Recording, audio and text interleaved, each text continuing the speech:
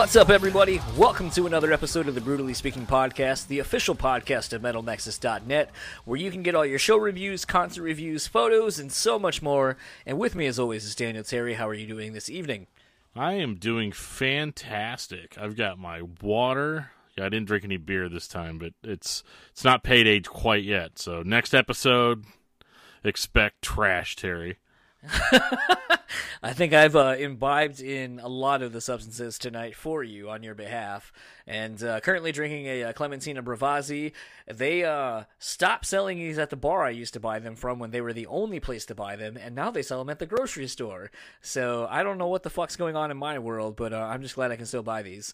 They're very delicious. They're probably going to give me diabetes, and I don't care. I'm going to enjoy all of it on this hot summer day, this nice refreshing drink. And speaking of refreshing, we have Phil Labonte of All That Remains joining us again. Basically, I guess you can call this a threevening with us. It's a pun on multiple levels, but Dan actually joined us via Skype on my phone to interview Phil, and then Dan sent me that audio, so it'll sound like he's actually there on the tour bus with me. And then Even though we make tons of jokes about how I'm not.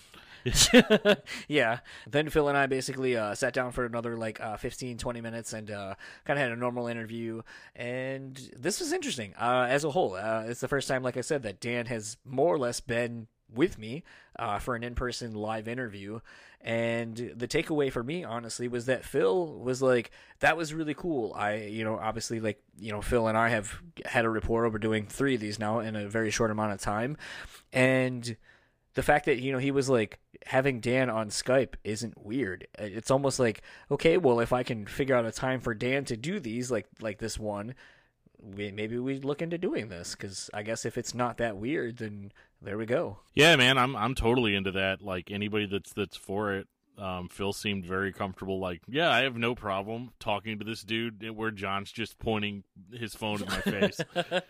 He didn't even care. Like, he was totally engaged, which I thought was a lot of fun.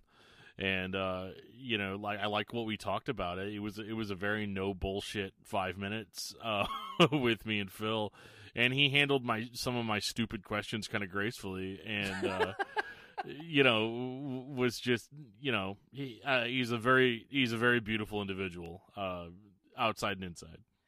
Most definitely. And it's funny. We talked on the Danny Warsnop episode about how the perception of Danny outwardly about him, and some people being like, oh, he's a prick, he's an asshole, so on and so forth. And it was kind of funny, like in posting the episode, and then what Metal Nexus ended up posting the pull quote from the episode, and people being like, he's been nothing but nice to me when I interact with him. And, I guess that's all I really have to go off of, and that's really all I should go off of. And I totally agree with that. Like, there are a lot of people I know that, are like, some people will be like, oh, that dude's a prick. And you're like, he's nice to me. And until they're not, like, I'm going to kind of treat them the way they treat me. Phil has always shown this show a lot of love where a lot of people of his level do not.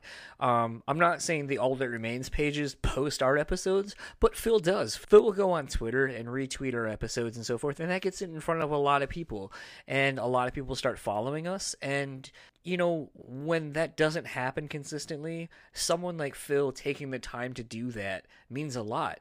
And the fact that how many times? I've talked to him 3 times now in the course of a year, not even. 2 times at least on this record cycle, and then the first time we talked right before the record came out, and it's just one of those things where you're almost like, okay, you and I have nothing to fucking say. We've said it all the last time. And the fact that he's always like, let's do this again. It's like, awesome. Like, I enjoy thoroughly talking to him, and he's always super nice and takes the time for us. And this time there wasn't a time limit per se, and I feel bad that I cut Dan off, because I was looking at the timer from when I started recording, which is about a 5-minute head start. So I thought Dan had already been talking for 10 minutes, and I was like, fuck, I wanted to be done in about a half hour. So Dan got a third of the interview. We're done. Okay, bye. That answers the question of whether or not you listen to me. Yeah. Jesus. But no, it was definitely a lot of fun, and I'm glad that we got to talk about like the haters and the online. And I like how you kind of picked up and ran with it after I signed off. Absolutely. Because it's definitely a topic that I think he kind of enjoys talking about, but like in kind of a way. And what I like too is that like it would have been so easy for him to answer all those questions with like, man, fuck haters. I'm living on a fucking crack pipe of happiness, like. I don't give a shit at all about what the haters say. Which, granted, I mean, he more or less did say that like he doesn't he doesn't go home and cry about it, and doesn't go out he doesn't go out seeking it. But it's kind of cool just that he gets it, and I think the fact that he gets it and he understands that it doesn't matter what choices he makes, because at the end of the day, at least like musical choices. I mean, obviously we can all make bad choices, but like musical choices, it doesn't matter like what the genre is. And I like how you guys tied that in later on to, is it nice that you can play a rock show and then turn around and play a really brutal metal show, and I thought that was really cool and very, very on point. Well, what was kind of fun is like, I feel like at this point, I used to be so staunchly against having repeat guests. Like you look at someone like Josta, and I do really like Josta's show. However, it just seems like he gets in this cycle of like, okay, here's Howard Jones, here's, Corpse Grinder, and it becomes like the same like 7 guests sprinkled over the course of like 2-3 months. So you're just kind of like, ugh, I get it. Like get somebody else. And so like for a while I used to be like, I'm never going to have a repeat guest.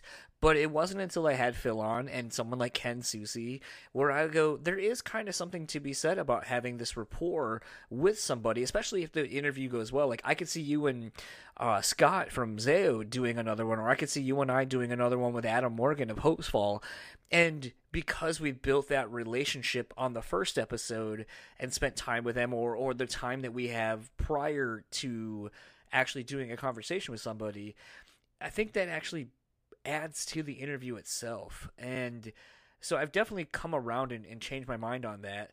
And I definitely feel like every conversation that Phil and I have, or now you, Phil, and I have had, is completely different. And I think that's the fun thing about at least interviewing Phil is we can just kind of bullshit. I prepared nothing, but I took away from what you kind of were talking about, and I was like, oh, there's some cool ideas and concepts there. Let's keep going from there. And the fact that Phil is just so open and willing to just go with it is really refreshing as well. Well, yeah, and to be honest, I was just really flying off the seat of my pants with that one. I had no real questions prepared, but it's well, I can tell when the first one was, you guys are in Michigan? I know, right? Yeah, that's why I deflected a little bit later, and I was like, and then my actual first question is, yeah. Oh, I left it all in though because I thought it was funny. Absolutely. It was pretty funny, and yeah, now I can be done bitching about how Phil never says hi to me. So it was cool. I thought it was cool that he listened to the podcast after we posted it, because I know I've had a lot of guests on my show. We've had a lot of guests on this show, and it never even occurs to me like that they're going to go back and listen to the episodes. We're lucky sometimes just to get a reshare or something like that, and so that that he took the time and listened to the show, like that meant a lot to us, and it was cool. And speaking of cool and what means a lot to us, we're going to get into our conversation with Phil Labonte of All That Remains and talk to you all afterwards.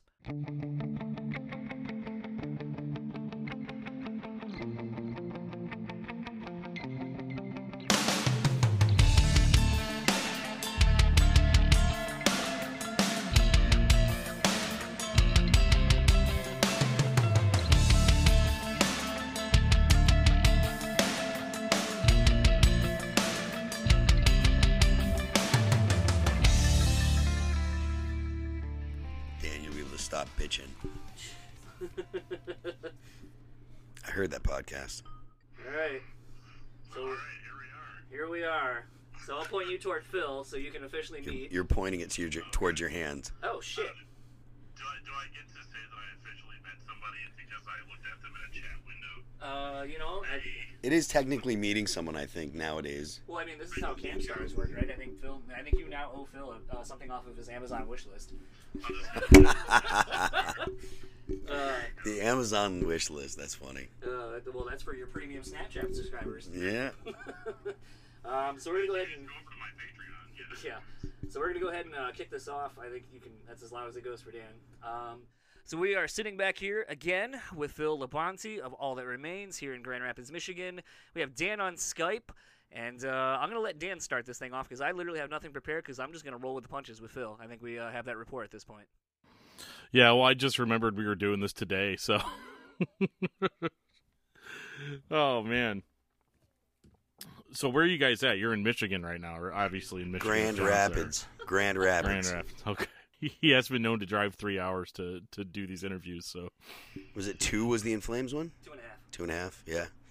That's crazy. Did you do it? No, he didn't do it. No, that was whenever you guys were playing with In Flames. Okay. Oh, wow. So you heard all the stuff I said about In Flames after. I did. In fact, you enlightened me, though. I didn't realize that there was a group of people that hated on In Flames. I kind of thought they were like universally liked in the metal world. Well, here's the thing. It's not that. It's I don't hate In Flames. As a matter of fact, I love In Flames. So it's more of like a butthurt fanboy kind of thing. I feel you. Which will lead into my first question because I'm sure you're kind of familiar with that. Not so much on your newest album. It definitely took a turn for the more brutal, which I think a lot of us butthurt fanboys out there really appreciated. Now, was that even in your brain whenever you were doing that, or was it just like, I want to do something heavy today?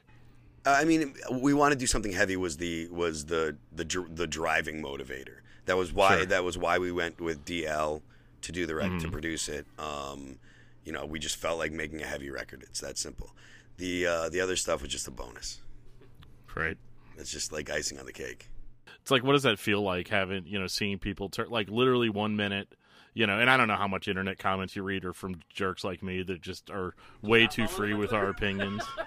What's that? I said, do you not follow him on Twitter? Oh, I do. I'm on the internet and I'm on Twitter, so I don't go looking for criticism, I guess, because it finds me pretty easily enough. Right. I mean,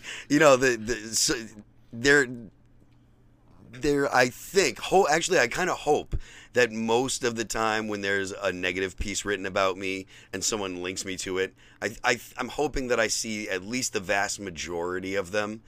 Because if I only saw like the tip of the iceberg, I'd probably be upset. But I don't go looking for criticism. No. Well, is it interesting seeing people turn tail like just based on like, well, this is a heavier song, so now this band's cool again, versus like, oh, they didn't play the heavy song that I expected, so now they're not cool again. Like, it's so hard to get into that mindset, and it's just from being in a band and seeing that. What is that like for you? Is it just kind of like a laugh, or is it more just like a just focus on the good, I guess? So the thing is, like, for us, in the course of our career, there's been a lot of times where we've done stuff that was considered by the more purist metal community like outside of acceptable behavior, right? We've crossed the line multiple times. So for some people, back when we put out The Fall of Ideals you think in 2006, right? Like almost every band had singing choruses, and there were some purists out there that were like, oh, all that remains is just another metalcore band. They are doing the same thing with the screaming verses and the singing choruses and blah, blah, blah, blah, blah. And then we, released something that was as offensive, which is a couple whole songs that we're all singing. But then we had, so we've always got, from my perspective, we've always gotten that criticism, I guess is what I'm trying to say. It's not something that's new, or it's something that's unexpected. It's been something that's kind of been from day one, or at least from when we kind of popped into like the broader metal community's knowledge. I guess between 2004 and 2006, it's been the same thing we've heard. Oh, they did this and they're not supposed to. Oh, they did that and they're not supposed to. So I guess we're just the band that does stuff that metal bands aren't supposed to. Well, I would imagine it goes back even further than that, though, because I mean, you got to think back whenever the band first started. You've got hardcore kids being like, no, there's too much metal in here, or there's metal fans being like, I don't want to do that. So it's like, no matter what, like, you started a band, you failed. Yeah, totally. I mean, and I think that, I remember posting on the Metal Maniacs message board in like when I was in Shadows Fall, and it was the same thing. It was the same thing in 1996 and 97. It wasn't in the same places. Twitter didn't exist, but it was the same impulse. There were still message boards there about where people would get together and they would argue about topics. That was it. And that whether it be Metal Maniacs or Lambgo or any of the other message boards that I used to frequent back in the day, like, it was always the same thing. There were bands that would do stuff that they weren't supposed to and get criticized, and it's not anything new. I just think that there are more people voicing their opinion on the internet nowadays than there was 20 years ago, because there's more people on the internet, Right. And technology's better. I mean, look at us, like the fact that we're doing this how we do. And like it's so funny because when we post the episode, it's going to sound like I'm there with you guys, That's like, great. That's what's crazy Perfect. about it. Even better. Yeah. Speaking of, I'm going to take over now. Oh, hey, John's here. My arm's getting tired. I feel like that skit from Wayne's World. Getting tired of holding this. So we'll talk to you later, and I'll send you everything so you can hear the rest of it. Thanks again for doing it, and say goodbye. Yeah, no problem. Cheers, guys. man. Hey, thanks, Phil. You guys have a good one. All right, so now the normal type interview. Now the continue. normal interview. So I have nothing prepared. I figured we've talked a couple of times now, and I feel like there's a little bit of a rapport that I can just kind of build off of. But something. Speaking to the internet and speaking to some of the things, I'm sure you've seen the metal military drummer dude with the guns. Doing the Lamb of God thing. That's pretty good. Yeah, I was thinking, he did Slipknot too. I didn't see that when I saw the Psychosocial, like the yeah. And then during the when it's like when the actual the band drums go, he pulls out the two guns and goes nice. With that. That's hilarious. I was almost thinking he probably could do 2 weeks, like the intro. Maybe. I mean, he'd need. There's some stuff in 2 weeks that he might need full auto to do, or at least burst. But there's some fast stuff in there. But I mean, I'm sure that there's some stuff that we've done that it'd be cool to see him do. When you see something like that, are you kind of like, oh fuck, I wish someone would do one of our songs? I don't know that I ever really thought about it like that. It's always cool, and when people do stuff with your music, it's cool. I dig it. It's flattering, but it's cool to see. It's just cool to see people being creative and doing cool things, whether it be edits on YouTube or doing something like that, or stuff that you see people doing in TikTok. I think TikTok is pretty hilarious. I don't sit and scroll through, and I don't follow a lot of people on TikTok, but I have it, and every once in a while I'll open it up and just see what's trending and stuff. I think it's a cool app.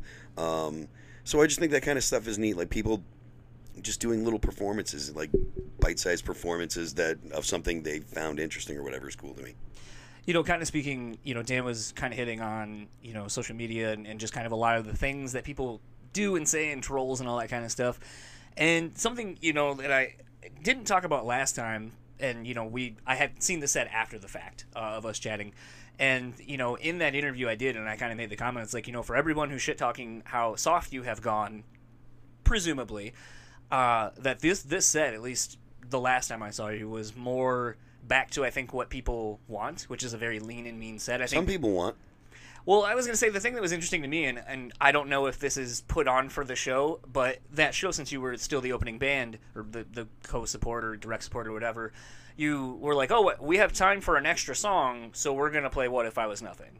Yeah. And I don't know if that was actually the case, and that's the song you decided to throw in. I think it was, actually. Okay. Because I don't think we'd done What If I Was Nothing for most of that tour. At least when we were opening not for Attila, when we were opening up for, we were playing before In Flames, because that was the night you saw us. Yeah. When we were doing the shows where the tour with Attila, we were doing a full hour set, so it was over an hour. Okay. With the show that you saw, we only had like 40 minutes. Yeah.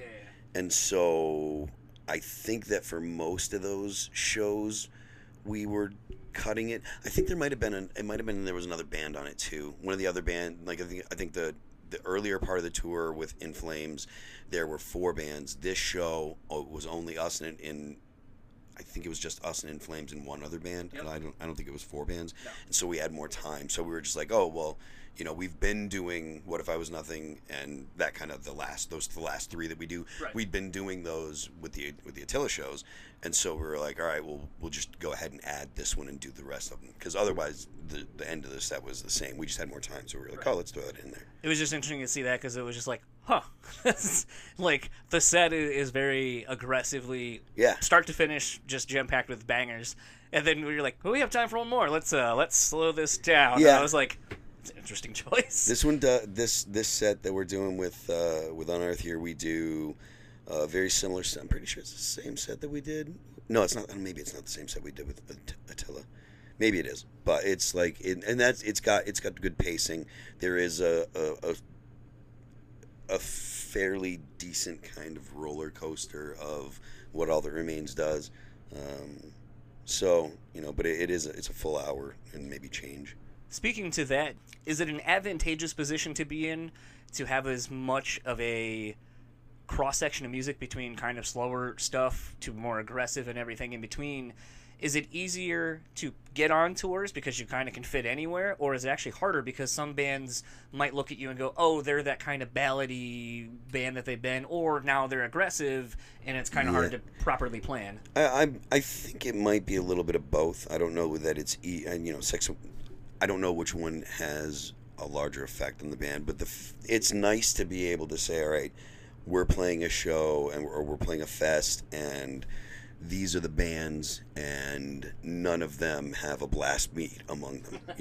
Nobody has double bass, or nobody does anything has very much screaming in it. So we should kind of keep the songs that we do in our 45 minutes. We should keep those kind of more along the lines of what the rest of the show is, and then at the same time be able to be like, all right, well, we want, we're on a show with a lot of really heavy bands, so we can shape our set to kind of be more catering towards that particular situation. So I like that. It's cool for us. How much it affects whether other people think we can fit on their bill, I don't know that really matters a whole lot. I think that smart bands look for bands that aren't exactly like them to tour with. We try to tour with a bunch of different kind of bands. We've been on tour with everyone from like now we're out with Unearth, and we were just out with Attila, and we've done shows with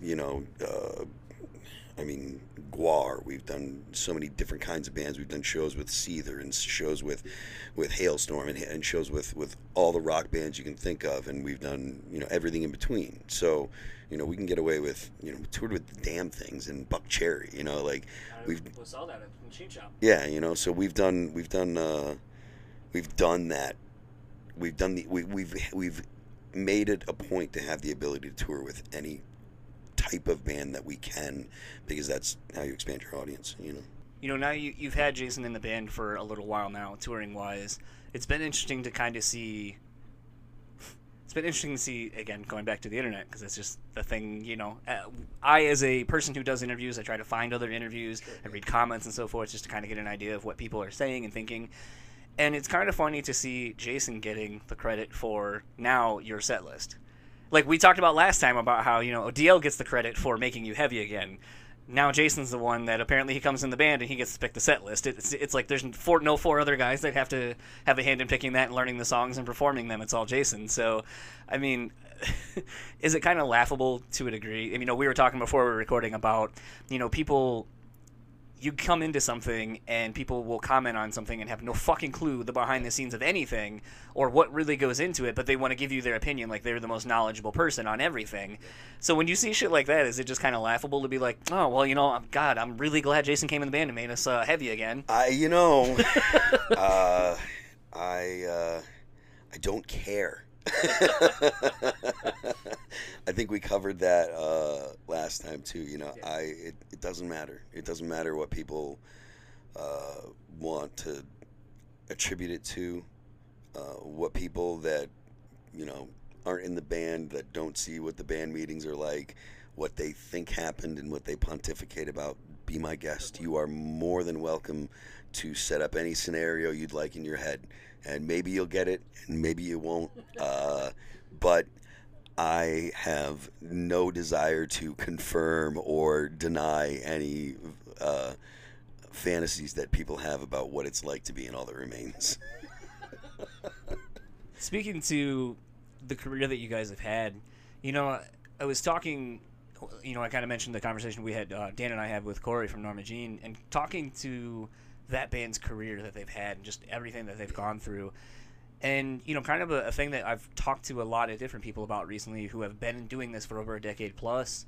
Are you surprised at the career that you've been able to carve out? Almost, what are you guys, 20 years into this now? Yeah. I mean, yeah. I mean, there's probably not a lot. There's probably not a lot of kinda in it, but yeah. I mean, we were never the band that was supposed to do what we have done. We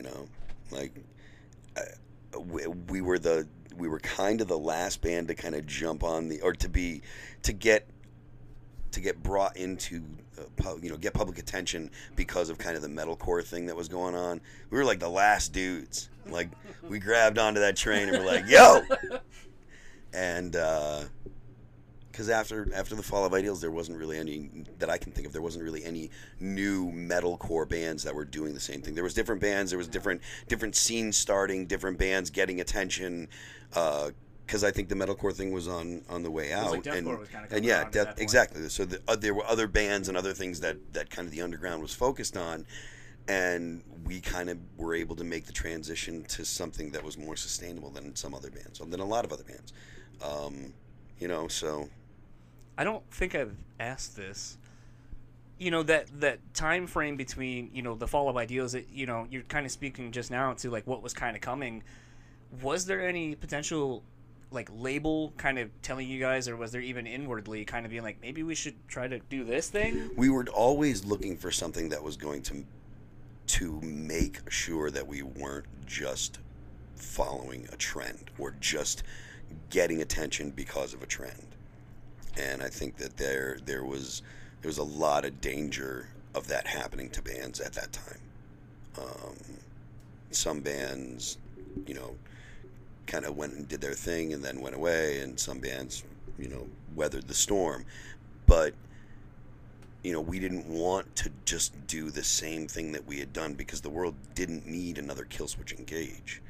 The Killswitch is doing their thing, and we didn't want to follow their, try and act like we're following what Killswitch is doing. We were trying to do what All That Remains was doing. We didn't want to try and be the heaviest band out there and do what Lamb of God was doing. There was already Lamb of God. There was already Killswitch Engage. There was already these bands that, kind of, they'd kind of put their flag in that, and kind of that was their brand. So we were, we were trying to navigate and find our own brand and what we were going to do that was going to separate us from those bands and other bands that were coming up as metalcore bands and stuff, and get us through, to get us to the point where we have a career, So it was something that we, thought about, is like, what's going to make sure that we're a sustainable band. I guess I've never really thought of. I mean, you mentioned between, I would say, Killswitch, Lamb of God, I would say As I Lay Dying at that point, with Shadows of Security coming out and just kind of blowing them up. Soilwork even, obviously, and a handful of other bands. But, I mean, that early, 2002 to 6 time period, I guess I've never really thought, and I've never thought to ask, was the shadow that everyone was kind of casting between those 4 or 5 bands, between the Killswitch and Lamb of God, kind of everyone doing their thing that they're doing, was it really hard to kind of not look at what they're doing or take something from each one and go, oh, fuck, I really like what Lamb of God's doing here with the going more kind of groove-oriented? We tried to avoid that kind of stuff. We didn't want to be another band. We didn't want to sound too much like someone else. Was it hard to do it at that time, given how large those bands were kind of becoming? I don't know about how hard it was.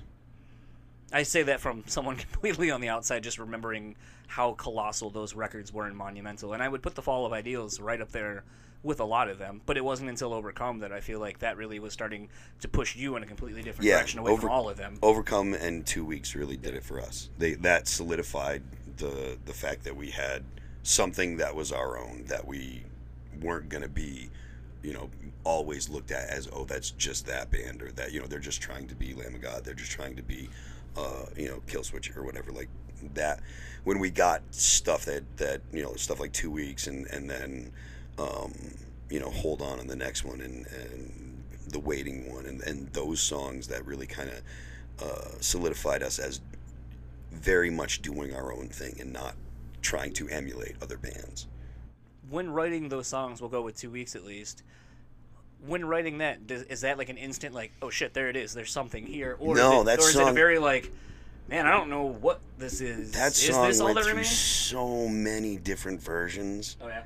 Musically. Okay. Right before we started to put the lyrics together, the lyrics and melodies and cadence and stuff that came together fairly quickly. The chorus came together really, really quickly. The pre-chorus and chorus I had right away.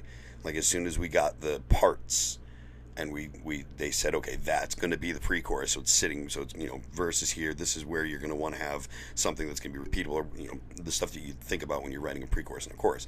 Once the spots were fixed, I had the pre-chorus and chorus done right away. And the only thing that we changed was Sukoff said to me, he's like, the chorus is cool, but you gotta add more words. Do it like Michael Jackson or Justin Timberlake would. And I was like, really? Because it used to be the syllables were just da da da da da da da da. And he's like, throw more in there, like add more words. And so we changed it. I changed it around so that way there was more syllables, but the melody's the same. And then the verses took a little more time because we were fighting with our label about that. But that's another story. It's kind of funny you talk about the syllables thing because I went and saw Every Time I Die last night, and when they play Werewolf, it gets to a line in the song where Keith goes, I didn't put my hair up in a ponytail for nothing, so if I'm going home alone, I ain't going at all. But the way that cadence is over the beat, and then right into the pre-chorus. Keith's a brilliant He brilliant kind of gives lyricist. himself a breathing spot now, and it was funny because it was the first time last night where I thought to myself, I bet you didn't think about that performing those parts live. Specifically, again, from the Overcome sessions.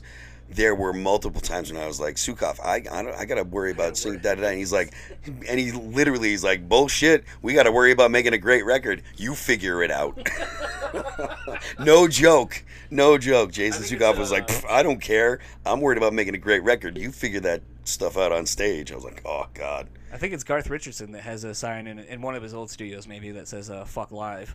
Meaning you do it for the record, and it doesn't matter how it has to come across live, whether you got a backing vocalist or whatever.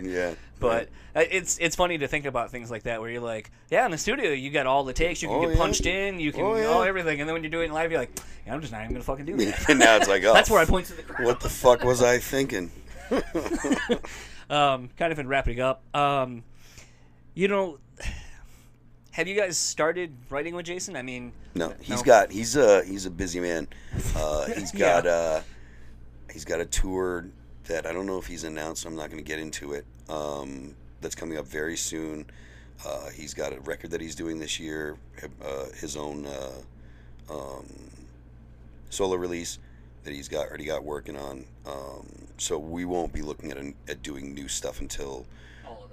Yeah, early part of next year would probably be the earliest that we'd start looking at doing any significant writing. I mean, we've talked to producers. We actually talked to DL, and we're like, yo. So we'll see if how it pans out because it's still it's still early. But we've talked. We like the way that the last record came out. We would want to go back to DL again. So it's just one of those. It's home, man. It's right at home. It's we go in Chicopee and in Springfield and Westfield and home, so it's super easy to get there, man. I sleep in my bed every night. Go to practice in Chicopee. Yeah, that's what I want to do. It's just funny because we've been hitting on quite a bit of the whole EPs versus full lengths, hitting when there's something going and keeping things fresh. And obviously, with having Jason in and a lot of people being excited at how well he's playing the old stuff, but kind of being like, man, I can't wait to hear what he brings to the band. That it's like. It makes me wonder in the day and age of, constantly, having B-sides for stuff, record store day releases, and all of this kind of shit where you're constantly looking 6 to 8 months out at any given time between touring, writing, and all that kind of shit. If it has gotten to a point where, maybe even the label is kind of like, hey, that last record did pretty good, and there's a lot of momentum on your side, let's keep this thing going quickly. Yeah, we have not started to really kind of put that together yet, so we don't have any. We haven't talked about writing or anything, just because, like I said, Jason's got his own obligations and stuff. So I feel like that'll be a nice, almost like Rob Zombie-esque thing with John 5, where he goes off, does all his noodly shit, comes back, you guys tour, and he's just always on the road and omnipresent, and keeps the band name out there just by proximity of him doing all this shit. I mean, there were conversations when we were discussing Jason joining the band that we made it clear that we were not the band that was going to be like, this is what you do, this is all you can do, and da da da da da da da da, and be all boomery about it. It's like, if he goes out and does stuff, it's very, anything that's good for Jason Richardson is good for All That Remains. If Jason Richardson is All That Remains, so we're not going to be like, oh, you can't do this, you can't do that. So fair enough. What's something? I mean, obviously, touring and all that kind of stuff. I see Ken's out here making models look pretty on with his photography and all that kind of stuff. Was he out taking pictures today? Oh, I have no idea. I haven't. He sent me a text earlier. I'm gonna find him, and as soon as I'm done with this, I was actually gonna have him sit in on this and just bullshit. Well, yeah, there would be nothing serious. Oh, I don't give a fuck. I just think being literally a fly on the wall here, and for everybody else, I think it would be glorious content. Ken's I would just tell you to talk about old times, like Return to the Pit era type shit. Ken's hilarious. Him and Buzz have both ridden on the bus already, and I wouldn't be surprised if they ride again because we just get along really well. They're fun guys. They're fucking really good dudes. But the reason I brought up Ken, though, is like, with him doing, like Swivel and like some of these other projects that are nothing like on Earth, some of the stuff you have tapped into, and some of the, one of the first times we talked to you talked about doing a Sarah McLachlan song. Have you thought about doing a solo record? Not really. No? Doesn't interest you? I mean, most anything I want to get out musically, I can get away with here in All That Remains. I just didn't know if maybe you had an Aaron Lewis side of you getting ready to come out. No. Yell at people because they're talking during your show. No. That's not something that I've put a lot of thought into. I just don't feel like I have pent up creative energy that I need to figure out a way to get it out. You know what I mean? Yeah. So, and there's no point in me. I don't feel like there's much point in me doing the stuff you need to do a whole nother project if I'm not like, no. I got this thing that I want to do. Free time, I don't want it. All that Remains never seemed like work because I was like, I am into All That Remains. This is, kind of like my life's work. It's what I've been doing for the past 20-ish years or so. So I have had this amazing creative vehicle that has really allowed me to go ahead and explore basically any kind of creative impulse that I've had. So for me, I don't have a whole lot of need to do a side project. Maybe someday I'll learn how to like program drums and do an EDM thing, but I don't know that that's something that is necessary because I don't want to sit down and learn Pro Tools. That's some complex stuff and not really. Fair enough. Well, thank you again for taking the time. As always, it's been a pleasure. Cheers, and looking forward to the show tonight. Cool. So that was our conversation with Phil Labonte of All That Remains. Dan, I guess you can stop bitching now. I can stop bitching about that. I'm never going to stop bitching. That's like asking a dude to stop breathing. Would you say it would almost be like squandering away an opportunity when you have the platform to do something better? I'm not going to get into that with you, John. The only thing I was disappointed with is that Ken didn't come on. I thought for sure that was going to happen. So the funny thing about that is, actually, as soon as Phil and I were done, the bus they were on is one of those. I don't remember what podcast I was listening to. They were talking about the Star Trek buses where the doors like slide open with the push of a button. Nice, like Star Trek. And so they had one of those, and I thought of that immediately as Phil pushed the button and the door slid open. And if you've never been on a tour bus, so basically you walk in if you're stepping onto the tour bus from the front. There's the lounge, then there's a door, which is where the bunks are. So you usually have like 6 to 8 bunks. Usually you got about 8. Then there's a back lounge, so you got to go through another door. So when Phil and I are coming back in, reverse of that. So we open the secondary door to get into the front lounge, and there's Ken sitting on the bus, bullshitting with Mike and Bubbles and everybody else. And Ken's like, oh shit. And I swear to fucking God, this is what Ken said. What'd you say that's going to end up on the PRP? Oh, yeah. Nice. And so, it was funny. But, I mean, Ken obviously said it in jest. He's a good sport about everything. But well, yeah, but it's still probably going to end up on PRP. I mean, that's just what happens. I mean, there might be something in here that maybe gets picked up. Who knows? It's Phil.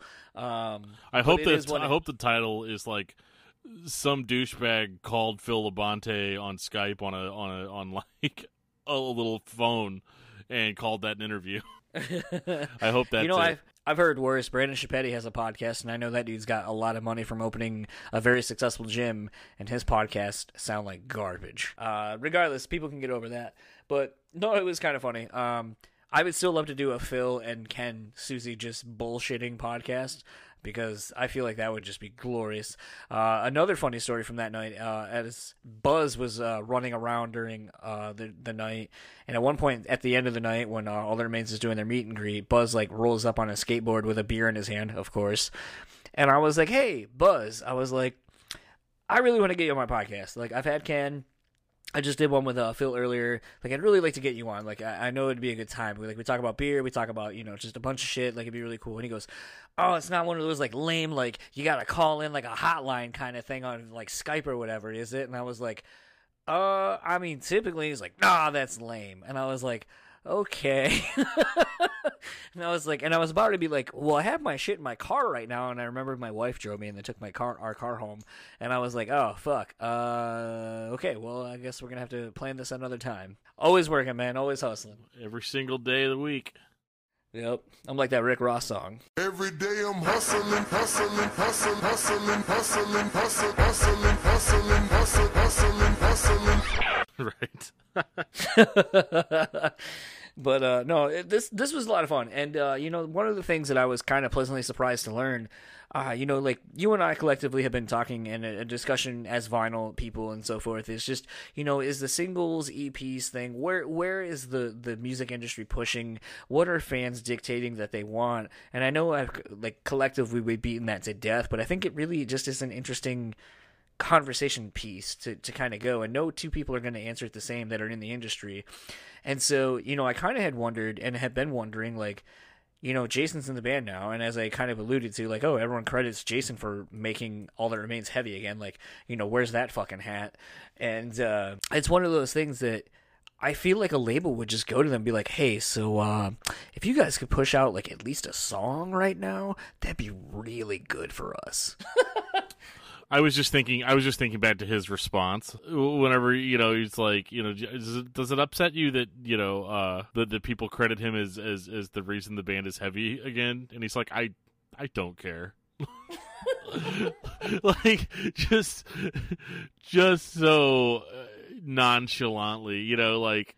Wait until you can see the video of this, which there is video. I recorded all of this, so you can see how relaxed Phil is during almost all of this. He's like, honestly, I don't care. He's like, and then he goes on, he's like, whatever scenario that you have decided to concoct in your head about what goes on in All That Remains at the band meetings, he's like, maybe you got it right, but, I found that really funny. Well, I mean, it's just really weird. Like I said, like I scour the internet for different stuff. I want to kind of get a pulse of what fans, supposedly, quote unquote, fans are saying about the band, about the songs, about whatever, and then kind of be able to, for those who may listen, be like, oh, like, he asked some of the questions that, a lot of us longtime fans have been saying, or he's giving a voice, like, we are giving the voice to the people who don't have this opportunity. And so it is really weird. Like, I remember when the Victim of a New Disease came out, and everyone's like, oh my god, DL made All That Remains heavy again. It's like, well, DL didn't write the fucking record. Like, they had to come to him with ideas and at least the song structures and shit. It wasn't like DL, it was like, okay, here's your next record, I already wrote it for you, now you perform it. And very much the same, Jason didn't come into the band and was like, okay, so the four of you, fuck you, we need to make this band heavy and you're gonna do what I say. Like, that's not how that works. Just runs in with a gun. Yeah, just like... all right, and then, here's how it's gonna go down. Like, Phil goes, what kind of gun is that? Right, it's real chill. Hold on, let me. Yeah. Can you do an All That Remains cover with that? With a gun solo, I think that'd be great for the next record. No, but overall, this is a lot of fun, and I think it was also a very interesting catalyst, maybe for doing more of these kind of live with Dan involved kind of things. But we're going to kind of start wrapping this up. So if you would like to follow All That Remains, you can find them on Facebook and Instagram at All That Remains, Twitter at ATRHQ. Phil is on Instagram and Twitter at Phil That Remains. Look out for the retweet on this. Thank you, Phil, preemptively, because I know you're going to do it like you have been doing. And again, thank you for your time.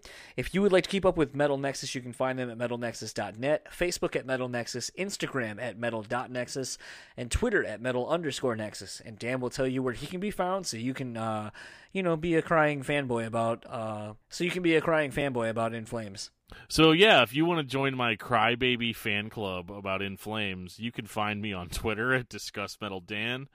You can hear me crying all about In Flames on my discography discussion episode about In Flames at DiscussMetal.com. You can find me on Facebook under Daniel Terry. And you can send me an email if you want at DiscussMetalDan@gmail.com. You know what? I'm going to propose this. One thing. Have you done an All That Remains episode yet? No. Okay. So, 2, if Phil is listening, and he's listening this far, Phil, you should go on and do another In Flames episode where you talk about In Flames with the guys on Discography Discussion. I mean, it's cool. I mean, I'm still going to cry. It's going to be really awkward for everyone. But then, maybe he'll bring Anders on with his backwards cap, and he'll be like, bro, I'm Swedish. It's cool. Bork, bork. I know, and that's the whole thing, because, it's easy to talk shit when somebody's not there. When he's there, I'm going to be like, yeah, I'm going to be all like, Anders, so it'd be hard, right? Because it's one of those, like, I could go on for like 3, that's what I do. I run the clock down. I just talk for like 3 hours about the first like 5 or 6 albums, and it's just nothing but heaping praise. And then we're like, oh, I'm sorry, I didn't have enough time to finish up tonight. And then the next day I'm like, this album was a piece of shit. This album was a piece of shit. No, it wouldn't be like that. But no, hey, that's cool. If somebody wants to come on and do a In Flames revisited, I'm down with that. Actually, I think the better one to do would be have Phil come on and do Sarah McLachlan's discography. Hey, there you go. I'd be down for that. I mean, there's actually, I don't know if you call them bangers in that realm, but I mean, dude, I don't know. I'd be depressed as hell after that week. How many pets would you adopt? Albums. How many dogs would you adopt after listening to that discography? I would adopt all the dogs. Yeah, you'd have to. I've never owned a dog in my life. Oh my god, really? Really. I'm a cat person. Oh god. All right. Well, I mean, I won't judge you. God will, but I won't. Yeah, it's all right. And anyway, continuing on with the plugs, if you'd like to keep up with everything going on with this podcast, you can find us at Brew Speak Pod on Facebook, Instagram, and Twitter. Go to our YouTube channel. You can actually see this interview happening with everything with Phil in the back lounge. That sounds dirtier than I meant it to be. And for the Brutally Speaking podcast, I am John. And I am Dan. We'll talk to you all next time.